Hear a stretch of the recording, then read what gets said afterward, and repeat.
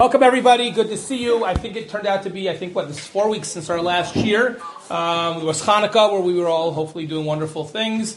And then I was in America for 2 weeks. And then I was in Bidud last week. So I'm happy to be back and out of Bidud, although I know some of our regulars are in Bidud. And, everyone's kind of gotten their lives turned upside down a little bit. So we have some people on Zoom. Anyone on Zoom, if they could mute themselves, I'd appreciate that. And we want to get started. I apologize for the delay. I can't say I'll never travel again, but hopefully it won't be 4 weeks in between Shurim. That doesn't always work out that way. And unfortunately, I should just add as a postscript, for those who may remember, our very last shir was a special shir. At the time, it was ripped from the headlines of late breaking news of an emerging scandal, which took a horrible turn. I don't want to discuss it anymore, other than to say that I certainly don't regret anything I said then. If anything, I would have said it stronger. It's a tragedy for everyone, although the tragedies are not equal. But they are, there's nothing good at all about that story, unfortunately. Lahavdil, I have great things to do today. Nothing tragic at all about this. An amazing, but a very important topic that is both timeless and timely, and that is the question of gender differences in halacha. Now, I admit I kind of use that as the headline because it's slightly provocative, and I hoped it would get people to come. But it's also totally accurate. What I mean to say is that it's not as specific as I could have done, because under the rubric of gender differences, we could have literally a year's worth of shurim, which would all be subcategories of that, which over the year and hopefully many years we have together, maybe we will do a lot of those topics. But for now, we're just going to do one very specific topic. I'm not going to take the time to poll everyone. What did you think gender differences in halacha might mean? Although I did, when I sent out the text, I did give you a little hint. I think I sent some questions that, leading thought questions, which is what I really want to speak about. But because under gender differences, we can be speaking about many, many different things. What I specifically want to speak about is the differences when it comes to mitzvos. The idea that women and men have different mitzvah obligations, and different mitzvah exemptions, I guess, would be the flip side of that. So there are many other things we could talk about, maybe one that we will talk about, but I would like to have a broad discussion, but a broad discussion that is focused specifically on that. But as an introduction, I would like to start with a very important group hashkafic points. And I guess in this sense, it'll be a mirror for not only this week's year, but next week's year. And then I would like to interweave both halacha and hashkafa. They're not the same thing, and they shouldn't be weighted the same. But I think on many topics, especially a topic like this, it is absolutely crucial that we discuss both. And as we shall see, and this is kind of a meta theme of mine, which is not mine uniquely. It's a Masorah that I have from my own Rebbeim. The most authentic hashkafos are those which flow from and coalesce with the halacha. So to show the interplay between them, I think is incredibly, incredibly important. And I want to begin with some of the hashkafa, and then I guess you could say part 2 of today's shir will be halacha. And if I could predict, I would predict that next week's shir will be the inverse. We'll start with halacha and end with hashkafa. Not because I'm trying to be cute, I just think it will work out in terms of pedagogically. So if you turn your attention to the sheet, for those who are on Zoom, you should have a screen sharing, and for those who have sheets, or if not, please look on with somebody. Again, if you're on Zoom, please mute yourself. I want to start with source number 1. And source number 1 and source number 2 really go together. And from the previous generation, certainly in America, but really the world, among the, and if arguably the 2 biggest Gedolei Hador were of Soloveitchik and Rav Moshe Feinstein. And they haven't been related. They were cousins on Rav Soloveitchik's mother's side. She was a Feinstein. They were also very, very close and revered each other. And in many areas, they were the same. In many areas, they were different. They were definitely not identical for sure. But on this particular topic, in completely different contexts, they actually both go out of their way to make the same point, which I think is a really important way for us to speak, just to set the tone, and then we'll dig even a little bit deeper. Seder Soloveitchik, this is in many different places, but I gave it to you in one particular source, from one particular essay. Seder Soloveitchik, you have to realize, for all the differences, and as we shall see in the continuation, there may have been no one more eloquent than Rav Soloveitchik who described the differences between men and women. We live in a current generation which is intentionally trying to blur the differences, even biologically now, which is beyond something that I think any of us could have even comprehended a few years ago. But Rav Soloveitchik certainly was not from that way of thinking at all. He was as we'll see very shortly, incredibly eloquent in describing what he thought were the essential differences between men and women. And yet, it's very important to stress, and I think it's a good way to start, is what both he and Rav Moshe both make the point. We'll first read from Soloveitchik. Source number one, that from a perspective of halacha, men and women enjoy an equal status and have the same worth as far as their humanitas, if you prefer Latin, is concerned. That is to say, as he explains, both men and women are created equally, b'tselem Elokim. They're both part of the same bris, the same covenant, that was given at Har Sinai. The destiny of the Jewish people, which ultimately leading to Geula, that's no less for women than it is for men. The innate spiritual desire to be close to Hashem, to crave and search for Hashem, who they want to be close to, who Hashem wants to be close with. All of that, says Soloveitchik, men and women are absolutely equal. There may be differences, and again, it could very well be that from educational and constitutional law in America, separate is not equal. That could be. But from a halachic, philosophical perspective, in Judaism, women may be separate, but they're absolutely equal. It's interesting that Rav Moshe Feinstein makes the exact same point in his own beautiful way in source number 2. This is a very interesting tshuva that was sent to him by Rabbi Kellemer, Zecharno Levracha, who was most famous for many decades being the rabbi in West Hempstead. But before that, he had been the rabbi in Boston and Brookline. If I'm not mistaken, I forget the date, but I think this might have been in the 70s. I think. And I guess this was the beginnings of the feminist movement picking up steam even within Orthodoxy. And Rabbi Kellemer specifically wrote to Rav Moshe Feinstein to ask him, what is your approach to feminism? This is a very, very famous tshuva of Rav Moshe, which we'll probably quote again in a different context next week. But after going through a lot of the halachic stuff, Rav Moshe, towards the end of the tshuva, mentions a second point, which is, as he says here in the opening sentence of source number 2, you have to realize that women, nashim, are not at all pchusos b'madregas hakadusha me'anashim. Exactly the opening sentence of Soloveitchik says Rav Moshe Feinstein the same thing. From a kedusha perspective, women are absolutely no less whatsoever, not at all, than men. Til inyan hakadusha, shavot la'anashim, l'inyan shaychas achiv b'mitzvos. Said Rav Moshe that when it comes to our essential mechuyavut, right, the idea of being kadosh as a Jew is expressed in the fact that we are obligated in mitzvos.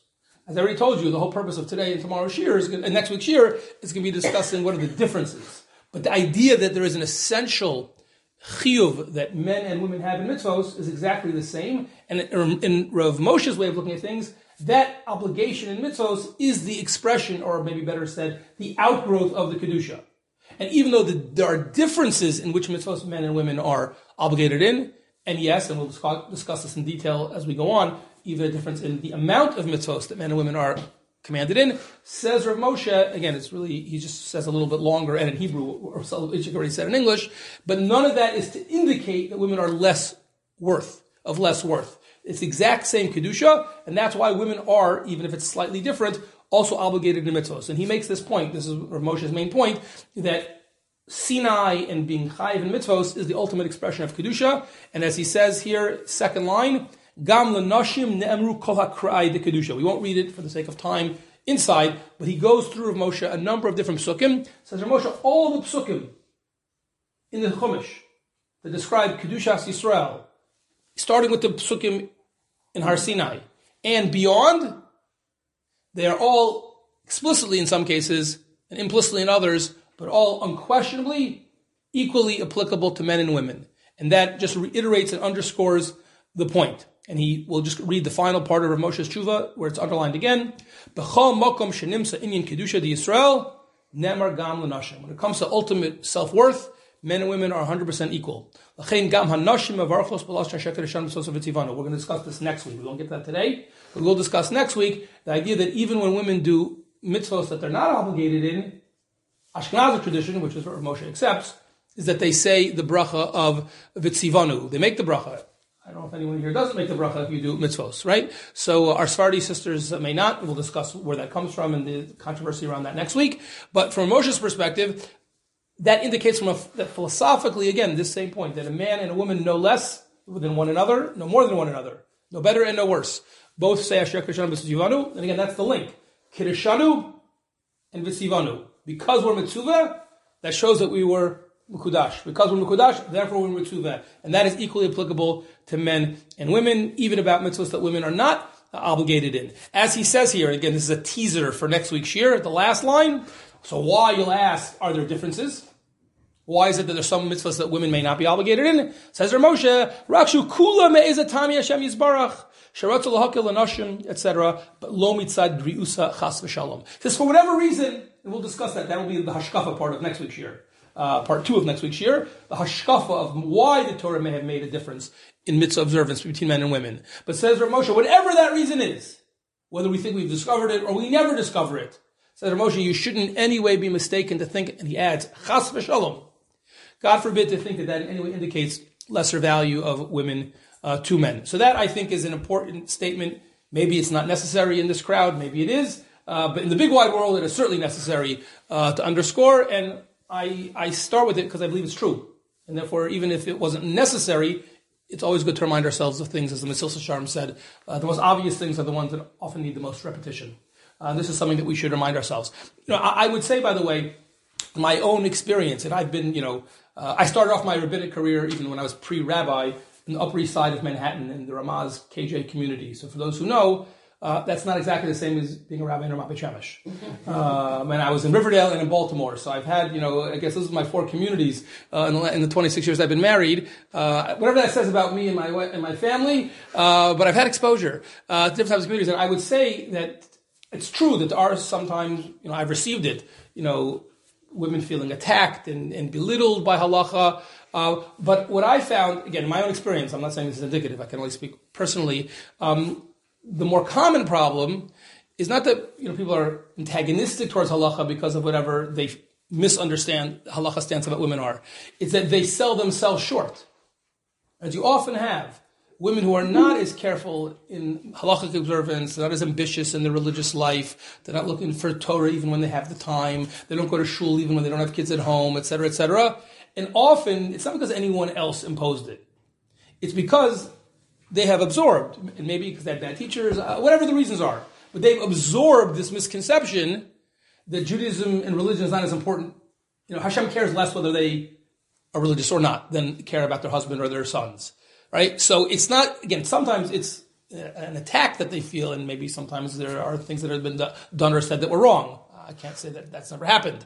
But I actually think that this is the most important, it's not, so to speak, for men to know this, it's for women to know this. And not just because you'll hold yourself to a higher standard if you realize that what Hashem expects of you may be not exactly the same as it expects of your husband. What he expects of your daughters is not exactly the same as he expects from your sons.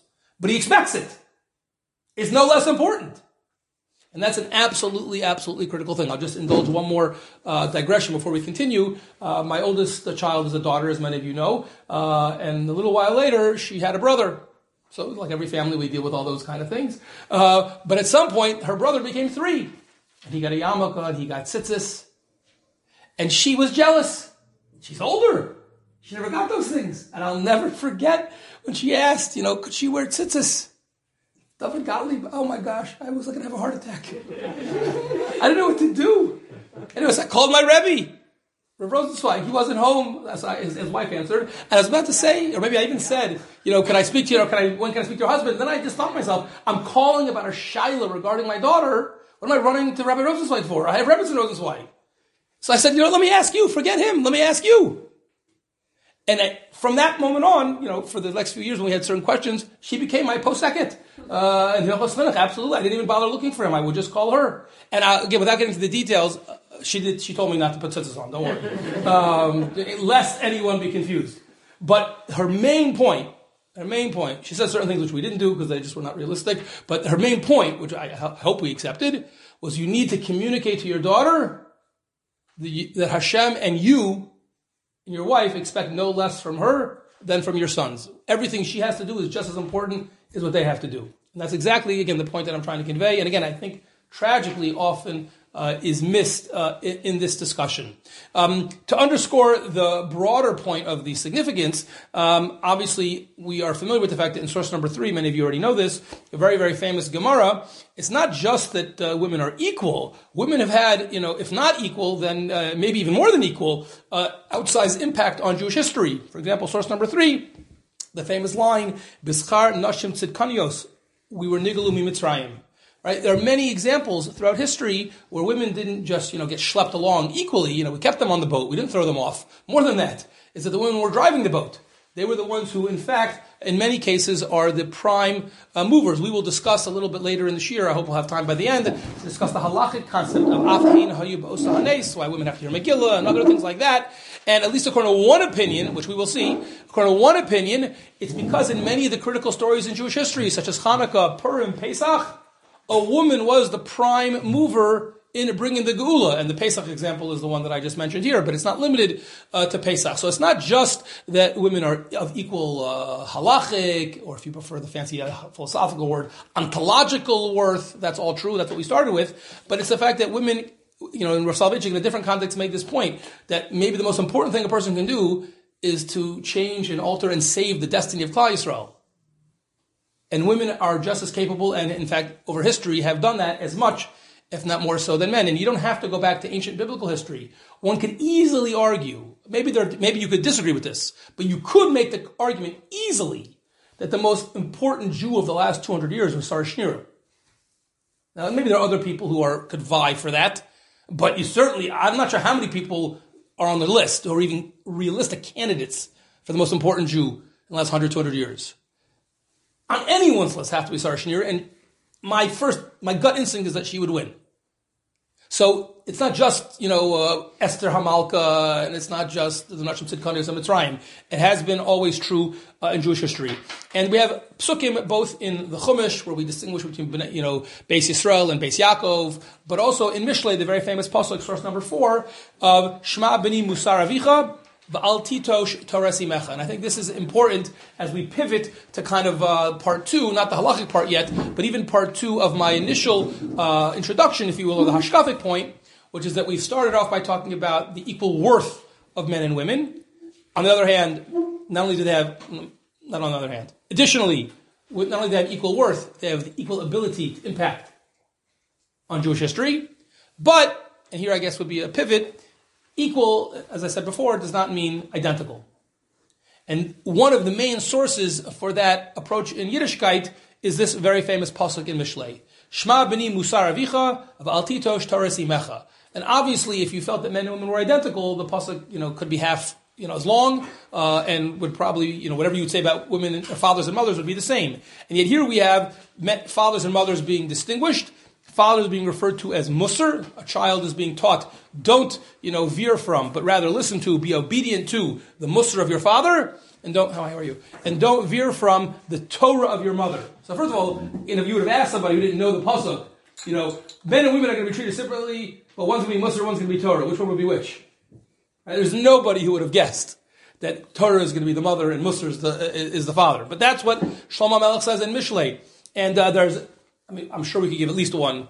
Ms. Feinberg could tell us maybe multiple shurim just on all the mafarshim of Mishlei on this. I'm sure I don't even know them all. But I want to focus on one modern meditation, if you will, or interpretation of this pasuk, and it comes from one of my most favorite sources. It goes all the way back to 1978, which was a few years ago, and there's a very famous hesped that Rav Soloveitchik gave for his machatenista, which is a uniquely Jewish word, not only because it's in Yiddish, but because in English you don't really have a unique word to describe that phenomenon. The person whose child your child married, right? So you could say in-laws, but that's also your mother-in-law or your own father-in-law. So there's not a unique word, as far as I know, in English to describe that relationship, but there is a unique word in Yiddish. The machatenista, so Rav Soloveitchik's oldest daughter, married the son of the Tolner Rebbe in Boston. The last name was Tversky, and when his machatenista, his son-in-law's mother, died, the Tolner Rebbetzin of Boston, so if I'm not mistaken, on the Shloshim, he gave a hesped for his machatenista, which was published in 1978 in Tradition magazine or journal, which is a very well-known journal, which at that point was 17 years old.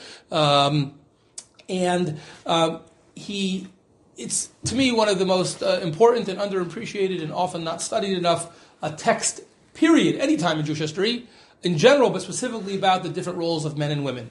And it's interesting because we don't have that much from Rav Soloveitchik that gets into the nitty-gritty of the differences, a topic which was, of course, at the second half of the 20th century, one of the most important topics there was, and he was, of course, such an important leader at that time. But this, to me, as far as I know, is the most involved and most powerful source we have from Rav Soloveitchik himself on the topic. And again, many of you may have, my wife for sure has heard me quote parts of this, because there are parts of this that we'll get to that I've quoted in various speeches, because I think it has importance beyond the limited topic that we're discussing, the narrative we're discussing.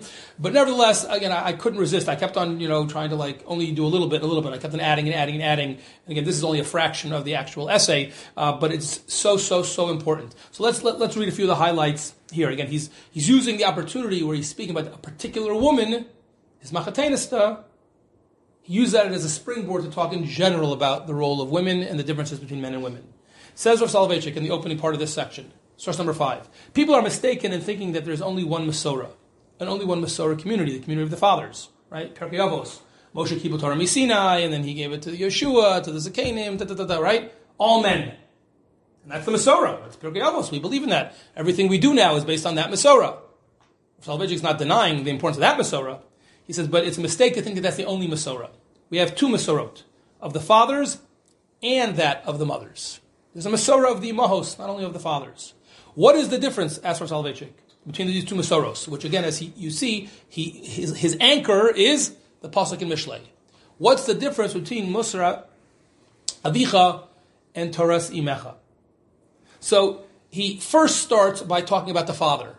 Now you can say because he's male, that's fine. I don't think that would be a problem if that's why he started about the father. But also because it's easier to define, which is something he's going to admit in a moment. And again, since I think fathers are no less important than mothers, and I don't think that women are any more important than men, it's important. Maybe I'll give a share to the men, and we'll focus on this role that he describes to the fathers. But the kitzer, the short version is, and I am mindful of the time because we have a lot to do, is that he basically sees the fathers as primarily being the ones who convey issues of discipline, the formality of life, the formality of Judaism, the more intellectual side of Judaism. And again, before I go any further, I'll just point out, it's obvious, but it's still, even the obvious things need to be pointed out, he's obviously speaking in categories and in stereotypes. Now, he believes it, it's true. If he didn't believe it was true, he wouldn't say it. But I have no doubt he would also believe, and we all know this intuitively and from our own experiences, that it's not one or the other, and there are many men who have what he's going to describe as feminine qualities, and there are many women who have what he's describing as male qualities. But speaking in typologies or categories, what is a man represent and what is a man most often supposed to convey? So he sees that in discipline and conceptually, etc., etc. If you look in the middle, he admits, and I think it's a very important and it's a very powerful admission on his part. When he says, what kind of Torah does the mother give then? I admit that I'm not able to define precisely the Masoretic role of Jewish mother. Now, I would add, this is Gottlieb's editorial, I think that it's not only because it's harder to know because he's intuiting it as opposed to looking at an explicit text the way he was for the chiyuvim of a father, but also because, as you shall see, the very nature of what he's describing as the mother's role, and we're speaking stereotypically, is by nature and by definition more amorphous. Not less important, but more amorphous. So the very fact, to me, it's not just like, well, maybe he didn't have enough of a vocabulary to explain it. It's that the nature of it is that it is harder to define. But again, no less important. So says Rav Soloveitchik himself, he says, and this is true about many things in life, right? We can't always define it, but we can describe it or give impressions based on our experiences. So he says here, let me draw my own experiences. Instead of me giving you, abstract definitions of what the role of the mother is, let me talk to you about my mother as a classic Jewish mother. And again, it's so beautiful to see this meditation. I mean, if he was just an average person, it would be beautiful to see someone talk about the mother the way he does. When you think about one of the Gedolei Yisrael speaking about a mother this way, it's obviously even more meaningful. And I didn't give you everything, but I gave you some of the highlights. And he says here, I used to have long conversations with my mother. And he actually, the part that I didn't include, he says how, a lot of the conversations was really more her talking and me listening. She was a very big instructor to him, evidently. And he, when he was a young boy, he talks about her. Again, she had a very traditional role. I used to watch her arranging the house. But it wasn't just that she was a balabasta. She was, and he definitely doesn't downplay that at all, but he talks about how she used to daven regularly. Right? How many women daven regularly? She used to daven regularly, and her children knew that. Her children would observe her davening. He talks about how powerful it was to see her daven. More than that, she used to learn and review the Parsha every Friday night. How many women do that? She was way ahead of her time. He was in the early 1900s. Way ahead of her time. Learning the Parsha every Friday night. He describes that he remembers the tune that she used to sing when she would read the Parsha every Friday night. I still remember, he says, the nostalgic tune. I learned from her very much. And here we have to read, I'm not paraphrasing, I have to read every single word of this with you, because every word of the next two paragraphs is gold, where it's underlined.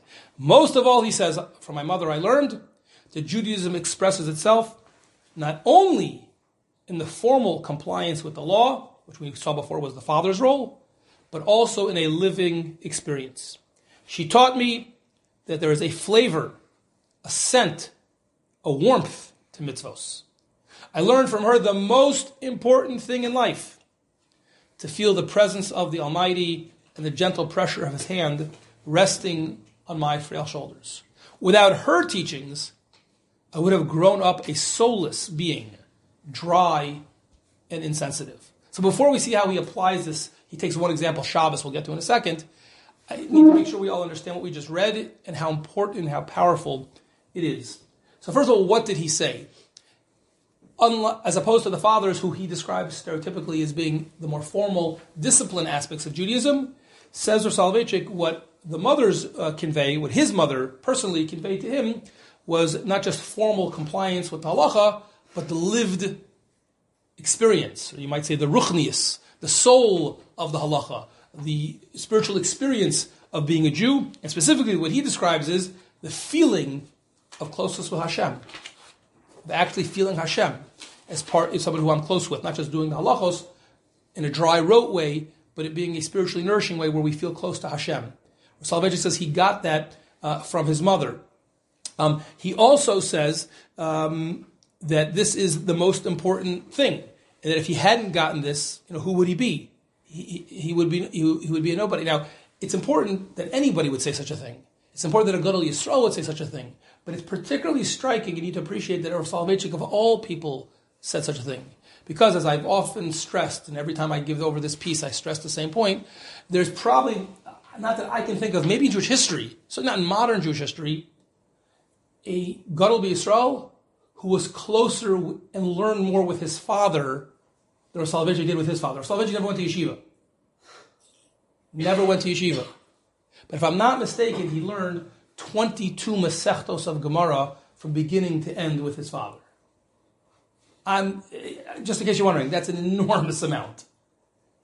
I am not sure of any other example in modern or pre-modern history that even comes close to that.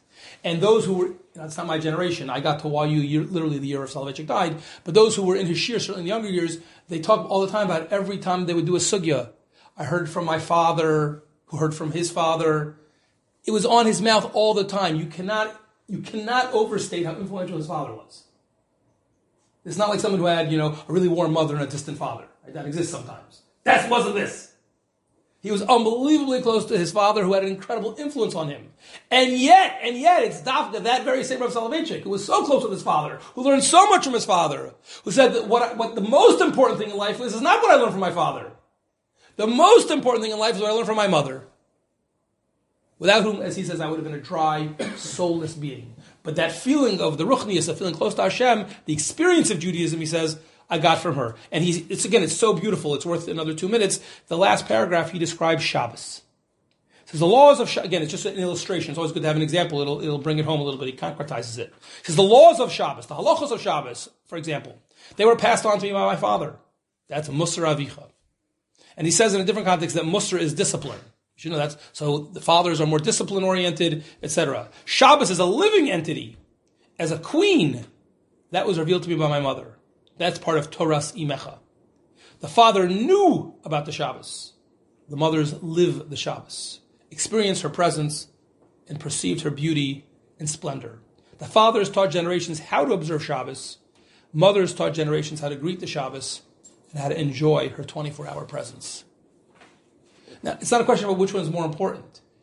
One without the other is half of Judaism. They're both absolutely, absolutely critical. You don't even have to go as far as what Soloveitchik did, where he described one being the most important thing. You don't have to go that far even to see how important this is, and again, how significant when we talk about the difference. Sometimes the second, and again, maybe this is our American background for those of us who are American, but the second we hear someone say, well, different, so our mind immediately subconsciously assumes, and therefore not equal. Right? Again, I can't imagine a more eloquent description of both difference but equality of importance than this particular essay. And again, for those who can get a hold of it, it's available online in PDF. It's really worth reading the whole thing because it is so inspiring. I thought it just one example of where you see that this idea, it wouldn't be fair or totally accurate even to completely separate these two. That in fact, it's not just that, there's formal halacha and there's lived experience, but in fact, sometimes those actually overlap, and the lived experience, the role of the mothers, can actually influence the halacha. So that's a very, very big topic, which we're not going to really get into, but just as one example, in source number 6, you have the Maharil. This is from hundreds and hundreds of years ago. This is not feminist, this is not even pre-feminist, this is not pre-feminist. This is hundreds and hundreds of years ago. Said the Maharil, he was being asked a certain halachic question. And it seemed like what the women were doing in the community was not what the question or thought the halacha should be. And says the Maharil, source number 6, leave the women alone. Even if they didn't go to school, they didn't go to yeshiva, they didn't learn. B'nei neviyosein, which is a way of saying that people intuit the right thing to do. Uminu urehen, and from their youth, the women of our community, bikiyin hein. They're experts in the halacha. Well, how did they know that if they didn't go to school? Hundreds of years ago, women were not going to school, clearly. Al pi imotan v'horatan. Their mothers taught them. So again, nowadays, and I'm not saying our topic, not this week, not next week, we're not discussing women in Torah learning. Maybe that'll be a future series. Obviously, things have changed. We discussed the importance of Sar Shnira, and I don't think anyone wants to go back to the way it used to be.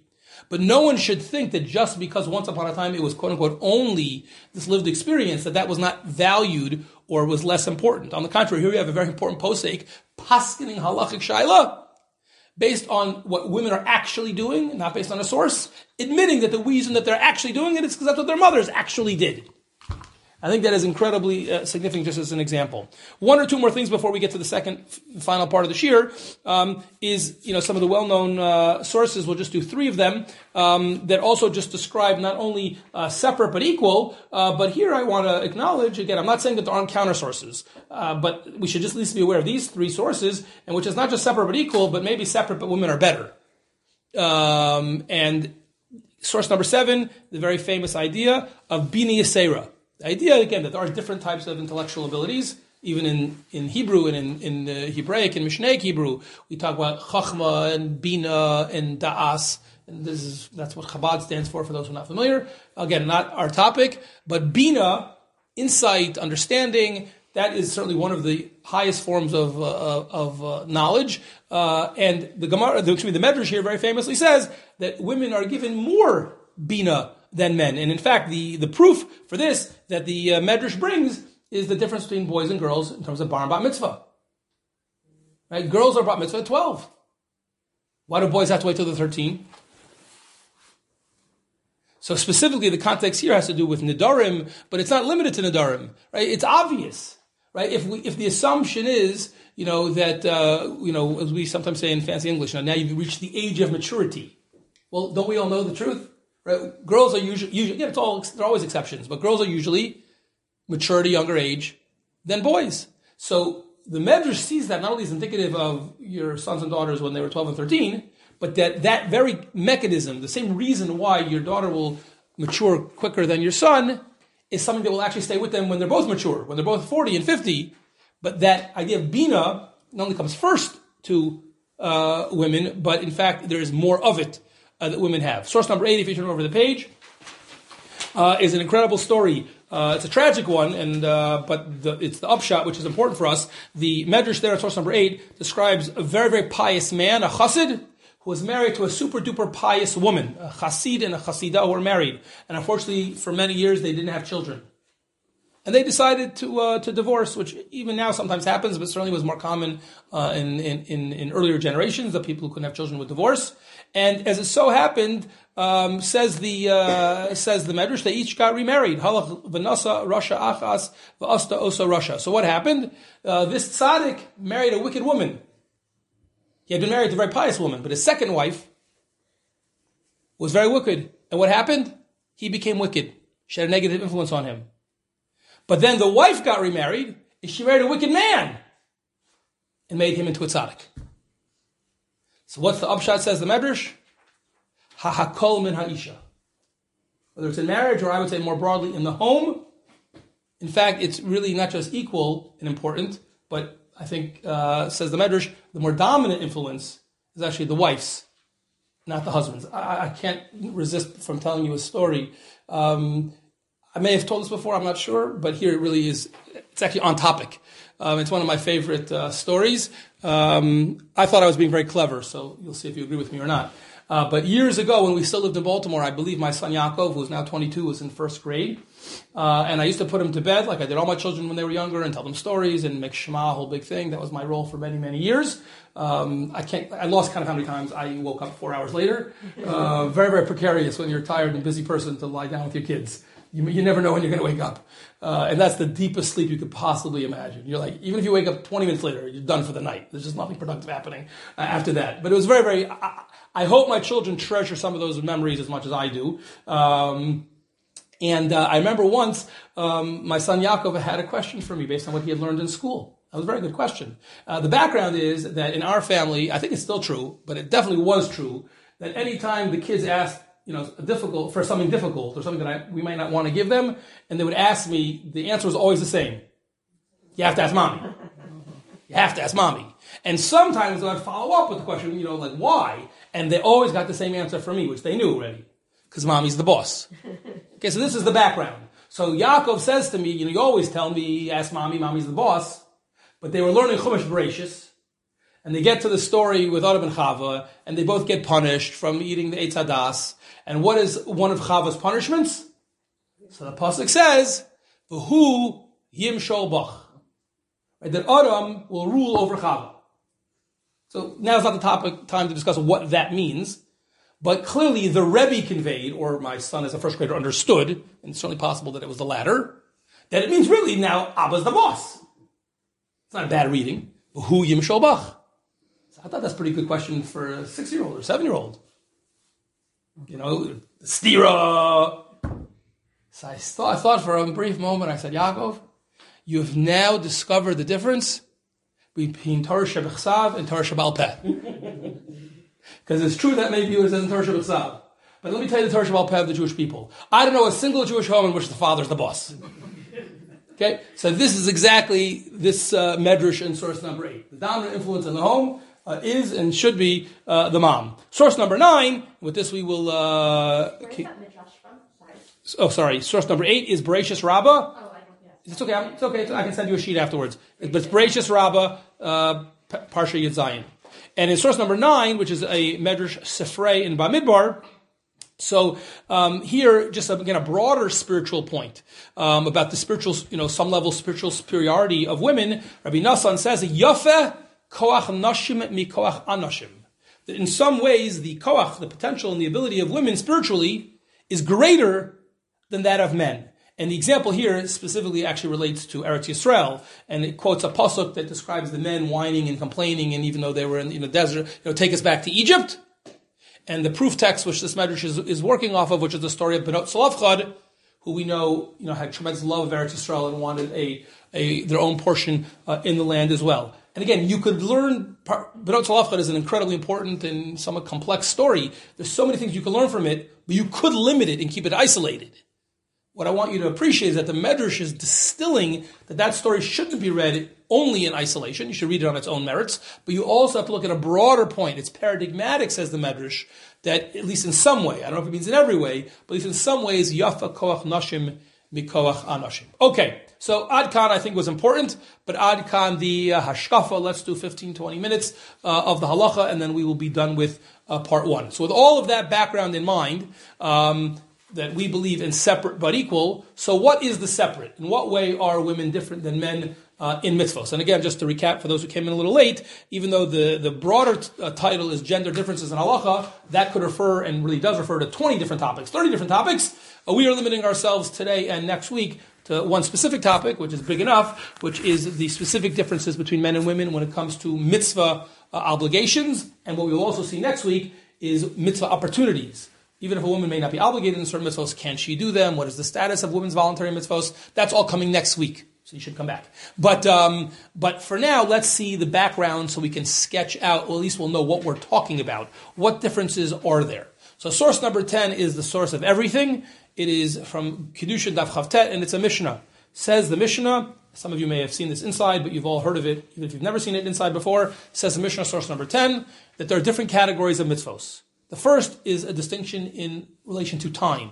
Mitzvos aseh shehazman grama, says the Mishnah, men are obligated and women are exempt. As opposed to mitzvos aseh shelo hazman grama, where there is not that time component, then men and women are equal. Now, what does it mean, zman grama? So I didn't put this on the sheet, but you should be aware that there is actually if you could just mute yourself if you're on the Zoom, thank you. Just to point out that there is actually a very important machloket rishonim on how to define zman grama. I'm just going to share it with you, but we're not going to explore the implications of it.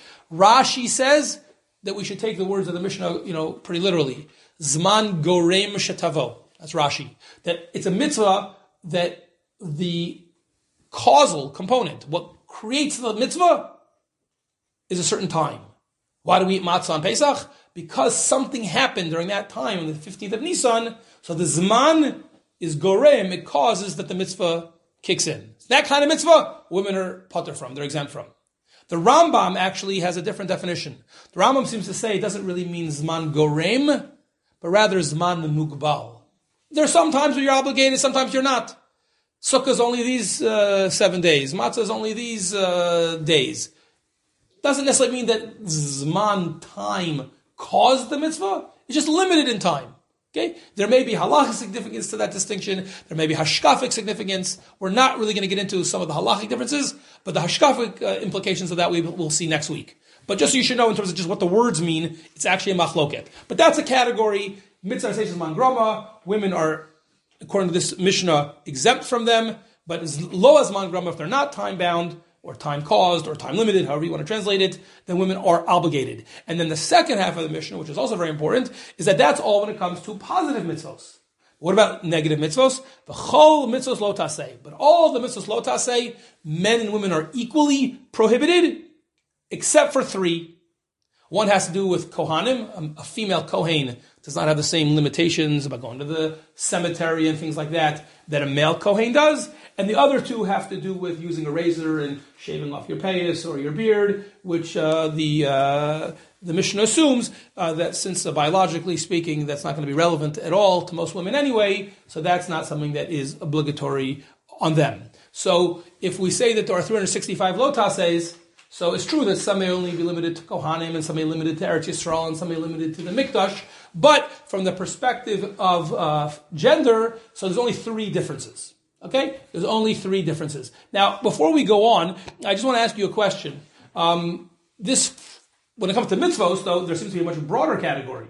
Zman grama, women are exempt from. And if not, then they're obligated in. I'm just wondering, if you actually know the answer to this question, so then hold off for a second. But if you've never learned this before, impressionistically, how many mitzvahs do you think there are that are different between men and women? What do you think? What would be your guess? What do you think the average person would think? How many differences? What's your impression? Many of you grew up from your whole life, and if you didn't, there's no one who turned from yesterday in the room. How many differences are there, you think, between men and women when it comes to mitzvahs? What would you just curious what people's impression is? I don't mean between living in Israel, not living in Israel, or the Beis HaMikdash and not the Beis HaMikdash. So we start by dividing into positive and negative. Yes. So how many positive mitzvahs do you think there are differences? Yes, Aliza. 10. Okay, I had one guess was 10. Higher, lower, anyone? Higher. Give me a number. How many jelly beans in the bowl? 50. 50. Probably a lot more. Okay. Who wants to go higher than 50? Can I get 100? Do I get 100? You think lower? Okay, how much lower? No, I don't know, but it's like a lower number than we think. Okay. So I think that most people tend to think impressionistically it's some huge category. As far as I know, and I might be off by 1 or 2, but at most that. And I think I might just be right. I think the answer is 8. Again, there are differences between living in Eretz Yisrael and not living in Eretz Yisrael and things like that. I'm not describing those. But I made a quick list. Shema, tzitzis, tefillin, and there's 2 tefillin, so those count as 2, Rosh and Yad, shofar, lulav, sukkah, and Sfirot Omer. And even Sfirot Omer is a debate. But assuming that women are exempt from Sfir Omer, from counting the Omer, which is how we paskin in Shulchan Aruch, so that's 8. Now that's not to minimize it. But it's not the iceberg that sank the Titanic. Right? It's a pretty small number. 3 lo tases and maybe 8 ases. Now, given that fact, turn your attention to source number 12.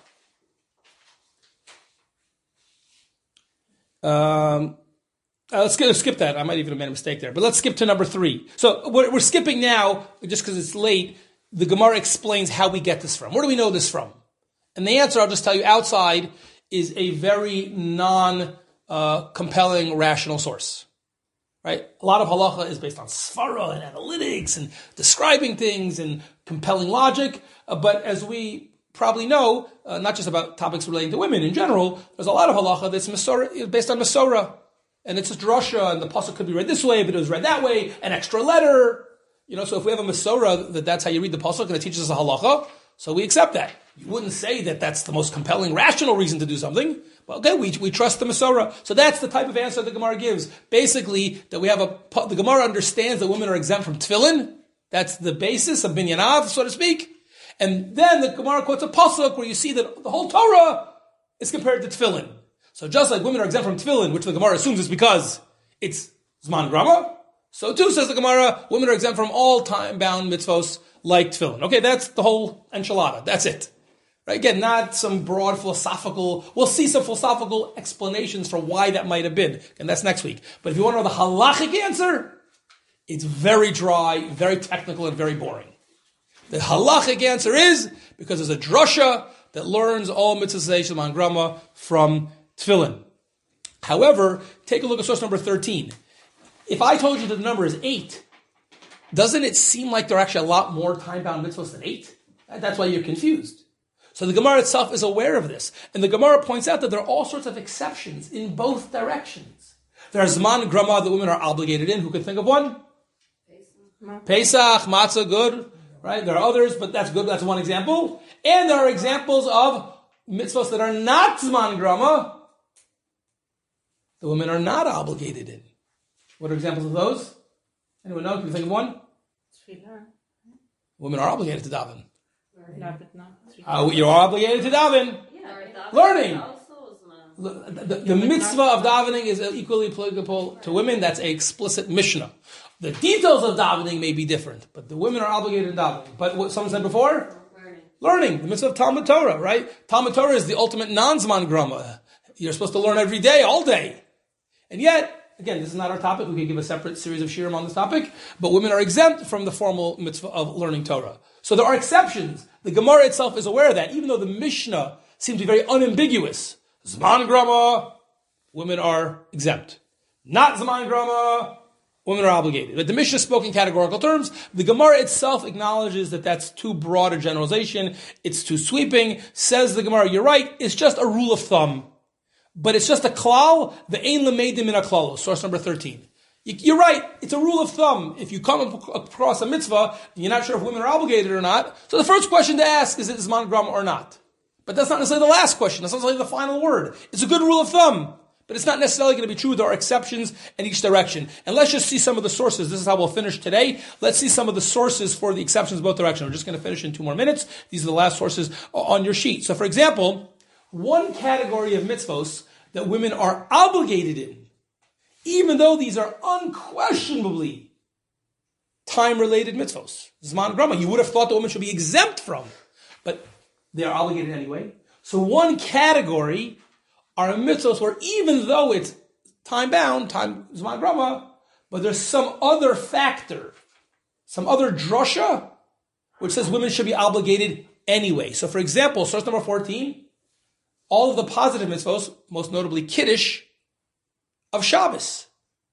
Says the Gemara, source number 14, women are obligated in Kiddush. It's talking about Friday night Kiddush specifically. Nashim chayavos b'Kiddush hayom dvar Torah. Midaraisa, a woman is obligated in Kiddush every bit as much as a man. And the Gemara immediately asks, well, why should that be? Shabbos only comes once a week. Some of us wish it came more often. Some of us think even that's too much. Right? But it only comes once a week. It's a very Zman Grama. It's Zman Grama, it's Zman Mugbal, it's Zman everything. Shabbos. the ultimate time-related mitzvah. Why are women not obligated?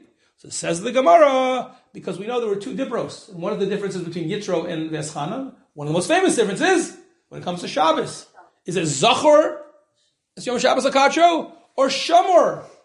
And what's the difference? Zachor are the positive mitzvos. Shamor is not to do work on Shabbos. So why are there the differences? So the Gemara very famously says, and we sing about this in Lechadodi, Zachor v'Shamor b'dibur echad. Something that no human being could do and no human being could hear. Really, it's a miracle. Only God could say two words at the same time. And only one time in history were human beings able to hear two things simultaneously. Every time my kids have learned this, all four of them, I think, and so I remember reading the most recent one, the first time they hear this, like, you didn't get it. You can almost do it. Especially Gottliebs, we talk fast. You can almost do it. But it's impossible for a human being to say two things exactly simultaneously, and it would be impossible for a human being to hear it. It was a miracle. And what was the purpose of the miracle? God was flexing? You weren't impressed with Kriyas Yamsuf, so I'll show you another trick in the book, in the bag? The answer is no, says the Gemara. It was teaching us an important halacha. There's no such thing as half Shabbos. Shabbos is indivisible. You cannot have the lotas of Shabbos and none of the beauty of Shabbos, none of the mitzvos. But if you think you can have all the beauty in the mitzvos and then go to work, it's also false. Shabbos is all or nothing. In the sense, again, theoretically, no one's perfect, but in terms of what, hashkafically, how we view Shabbos, halachically, kol sheyeshno b'shmira, yeshno b'zchira. And therefore, says the Gemara, anyone who's obligated in the negative, in the not doing malacha, must be also obligated in the mitzvahs aseh. And since women, we saw in the Mishnah, are equal to men when it comes to lo taseis, so we know women can't do malacha on Shabbos, it must be, says the Gemara, that therefore women, memela, they must be also obligated, and that's the halacha, that's how we paskin. Women are obligated in the mitzvahs of Shabbos because of this rule. So that's an example. There might be other examples of that, but that's one example. Another example, very famously, source number 15, Afhein Hayu B'Osa Hanes. It comes up 3 times in the Gemara. Someone previously had mentioned Pesach. Pesach might be of a different source, but Arba Kosot specifically, Mikra Megillah and Nerod Chanukah. Women are obligated to light candles, hear the Megillah, and drink the 4 kosot. They're also obligated in matzah, but that might be for a different reason. But what's the reason of those 3? Af hein hayu ba'osa hanes. Now what does that mean? So that's actually a machloket. Some say it means the women were also the beneficiaries of the miracle. They could have been killed. They were enslaved in Egypt. They would have died in the time of Esther. They were being persecuted horribly in the time of Hanukkah. And others say it doesn't just mean that they were the beneficiaries of the miracle, but they were the catalysts of the miracle, as we saw before, but Schus Nashim Tzidkanios, etc. So whichever one it means, but those are 3 holiday-related mitzvot where we say, even though it's time-bound, women are still going to be obligated. There are exceptions to the rule because of this overriding factor. And then if you have the last source on the sheet, which someone had mentioned before, about the other exception, which is in the opposite direction, and there are a few of these as well, which is something that's not time-bound. And therefore we would have expected what? Women should be obligated. What's the halacha? Women are in fact exempt. Why? Because there's some other factor, a drasha or something else. One of the examples of that is Talmud Torah, and this is something that you also find in the Gemara. But the earliest source of this is a Sifrei, a Medrash, which is predates the Gemara. And source number 17, this is the pasuk about learning Torah. V'limadatem osam es b'neichem l'daber bam. Now, if you were just reading the pasuk, if you just landed from Mars, I don't know if you would know for sure whether B'neichem here is translated as what? Sons or? It could, right? I think you could easily have, if you left to your own devices, you could easily have translated as children. B'neichem could be gender neutral or gender specific. As it so happens, the Masorah we have, Torah Sheba'al Peh, is that this is gender specific. B'neichem v'lo b'notechem. It's saying that you're obligated to teach your sons, but women's education is not have the same level of obligation. Again, I'm talking about pre-Sar Shnira. I'm not telling you halacha l'maisa now. That would have to be a separate topic. But mida araisa, again, we can't flinch away from this. I'm not politically correct. I'm telling you the truth. That's my job, not to be politically correct. Mida araisa, there is a gender difference. Yes, in the question of Talmud Torah, men and boys are obligated in Torah, and girls and women, strictly speaking, are not. This is a din da'oraisa. No one argues. It's not. Sometimes people ask me, what's the halacha? I know it's a machlokes. This is not a machlokes. There is not a machlokes about everything. This is not a machlokes. There's no dissenting opinion. Women are exempt from Torah. But it's not zman grama.